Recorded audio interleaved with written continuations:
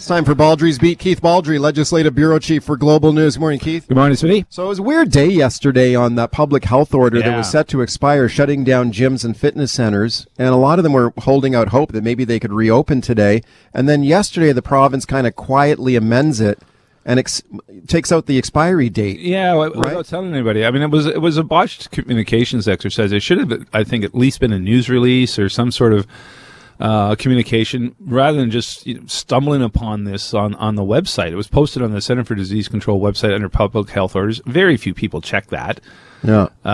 Richard Zussman checked it, and he discovered that the expiry date had ended yesterday afternoon. So now there's no expiry date on it. So does that mean that these places are shut down indefinitely? They're shut down this morning, but now we're waiting for the 1:30 update from Dr. Henry Minister Dix. And who knows? I mean, they may be allowed to reopen. Some gym owners think that their way is paid for them to reopen. There has been behind-the-scenes discussions between public health and the representatives of that particular industry of how to safely open your business. And Dr. Henry has talked about businesses of all sorts now required to have new safety plans in place. So if gyms can come up with a safety plan that meets the requirements that public health is looking for, it's certainly not out of the question that they could reopen. On the other hand, you frame that against the fact that yesterday 816 people in hospital, which was an increase of, there were 418 hospitalizations over the weekend, but a lot of people came out. Yeah. The positivity rate has gone down, which is great news. It was just a little over 25%, 7-day average. Now I think it's around 22%, and about 17% in Vancouver Coastal. So that's all good news. The ICU numbers are stable. They're not going up. That's good news. Hospitalizations, though, are skyrocketing. That's bad news. You frame all that against whether gyms should open or not, and it's still a bit of a mystery. Yeah, so it really sets up an intriguing announcement here at 1:30 with Bonnie Henry, because yesterday when this news broke that the expiry date had been deleted from that health order, I think a lot of people interpreted that as well. Everything's going to stay shut down. She's not going to allow these gyms to reopen, but some hope that maybe she will. Not necessarily. Right? Yeah, I mean, the explanation we got from Adrian Dix on Twitter was basically, I think, to prevent openings this morning until the order was clarified this afternoon. So no expiry date. So the order just remains in effect today. But again, on the one hand, you can argue this both ways. On the one hand, you think, oh my God, hospitalizations are skyrocketing. 22 people died over the last 3 days. Why should gyms open? On the other hand, gyms are making the argument, which Bonnie Henry's agreed with in the past, that it's a big mental health component for people, that to be able to access fitness centers and gyms. And mental health has been a top priority of Dr. Henry since day one. And I think she herself says she works out in a gym when they're allowed to open. So, again, a bit of a mystery what's going to happen this afternoon. Okay, we talked about this earlier on the show. I spoke to Sarah Hodson. She's the president of the Fitness Industry Council of Canada. So this is the main lobby group for the industry. They've been working behind the scenes with Bonnie Henry, trying to convince her, look, let us reopen. We can do it safely. And here's what she had to say to me earlier today, and then I'll get your thoughts. We believe that we have put a really strong case in front of public health. We have had collaborative discussions over the last several weeks, and more intensely in the last several days. And I believe we've put everything on the table. I am confident in our industry. I am confident that we can keep British Columbians safe. And I know that the public is asking and ready to get back to their gyms. Okay, so there's obviously been a lot of discussion on this behind the scenes with the industry. It's not just BC, remember. Ontario's closed gyms as well. So, and I think Quebec is as well. So this is not simply a BC situation. Gyms are closed in all sorts of jurisdictions because that's where transmissions have occurred at a higher level than other sectors. But it's interesting, her comments the last few days, more intense discussions. There's discussions going on. I think the discussions are aimed at opening rather than closing. Yeah. And we'll see if they can open safely. Okay, 1:30 this afternoon. That will be a big announcement here this afternoon. Okay, another interesting one, another public health order.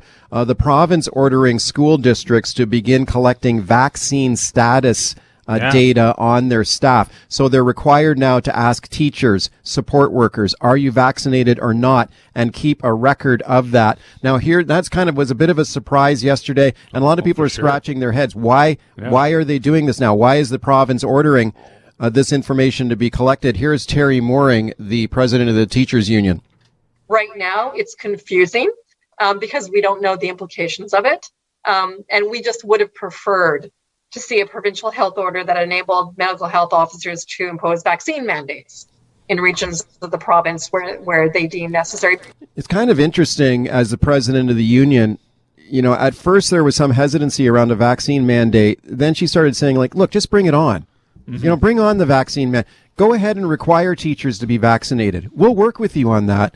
The government hasn't gone there. Now we see individual school districts, at least, well, there was one anyway, Delta. in Delta has brought in a kind of a vaccine mandate. So this order, again, came out of left field yesterday. Yeah. No announcement, no heads up, as Terry Maureen says. Usually these things are done in consultation.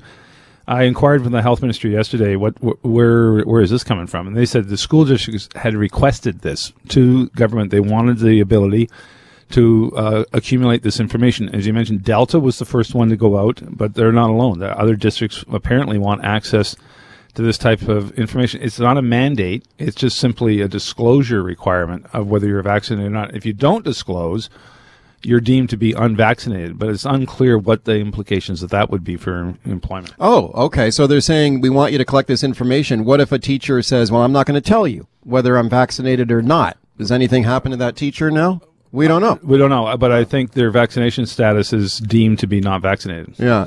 Do you think that they will, is this an indication that maybe they're leaning toward some kind of a province-wide vaccine mandate for teachers? Well, it seems like it's one of these half measures. It stops short of a vaccine mandate, but it does open the door to collecting information on vaccination status.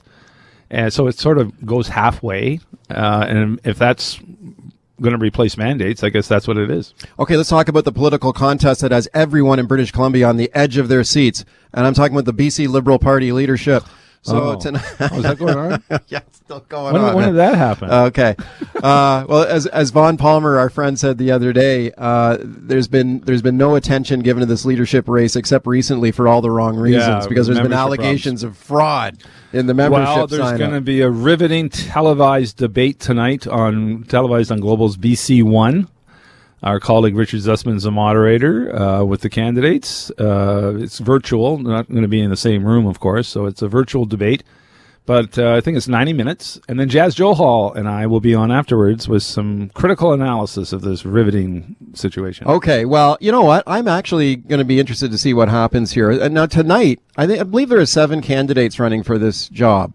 And I think it's going to be a 6-on-1 dog pile. Here against Falcon. So Kevin Falcon, the former Liberal finance minister, widely considered to be the front runner for this job. His campaign has been openly saying, we did sign up the most members, new members. This is a universal ballot process, remember.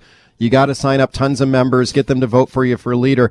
And they've been saying we signed up the most. I believe him, too. I think he probably has signed up the most. Falcon's clearly the guy to beat. He's got the highest profile, the most experience. He seems to have the best team around him. A lot of seasoned pros in his campaign.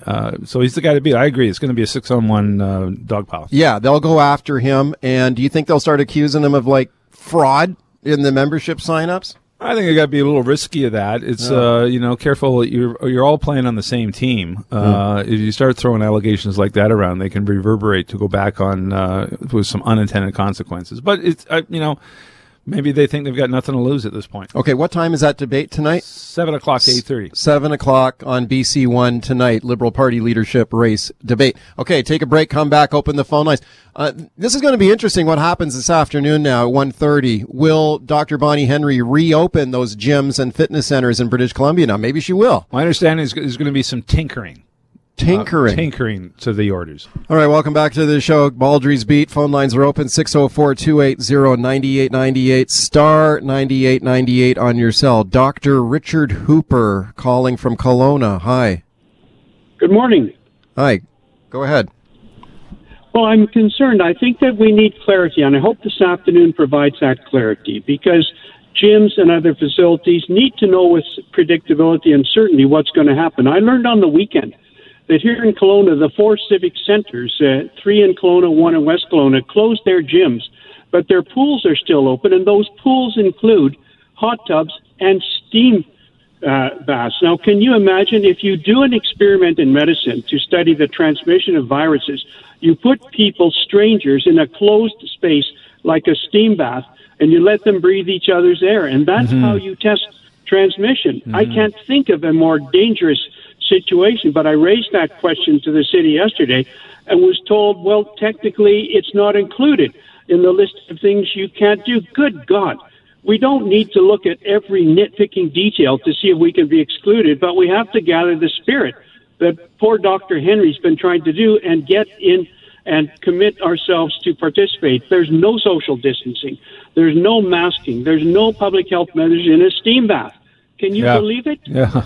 Okay, thank you for the call. Great points. Yeah, no, these rules are interpreted differently, it seems, in different jurisdictions. Some of want to see, how can I open things? Others are saying, okay, should I close things? And Dr. raises a very good point. I mean, just intuitively, you would think steam baths. Come on, I mean, that's, steam bath. Yeah, why is that? Why is that open and the gym's closed? So again, but people also ask the question: how come there be 9,000 people at a Canucks game? Or how about going to Costco and battling the crowds? Yeah, there? So it's there is the science involved here, but it can be baffling sometimes for different situations. Yeah, Scott on the line in Port Moody. Hi, Scott. Go ahead. Hi, guys. Thanks for taking my call.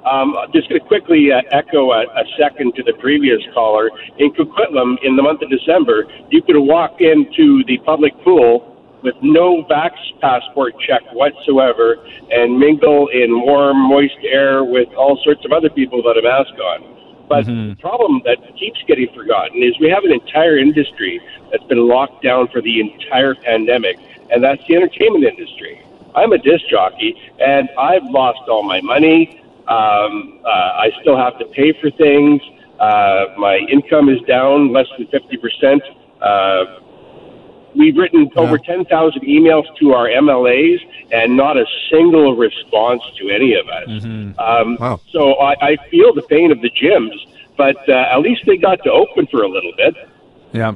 Okay, thanks for the call. Yeah, well, no question, the entertainment industry's just been hit the hardest throughout this. They've been shuttered for so long. You still, dancing's not allowed. Indoor weddings are shut down, right?